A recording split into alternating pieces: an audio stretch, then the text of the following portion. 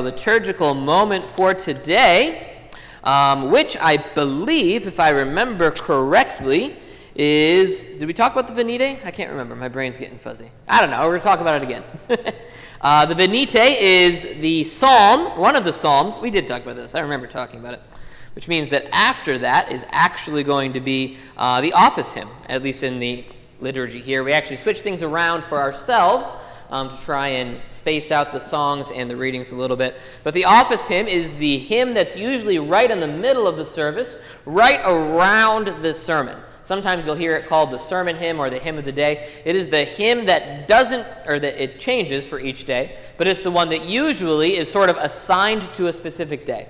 It's the one that's sort of assigned to go with the theme of that day, hopefully better than any of the other ones. And that is particularly true for ours today. When all mankind fell in Adam's fall, it goes very well, especially with the Old Testament epistle and gospel.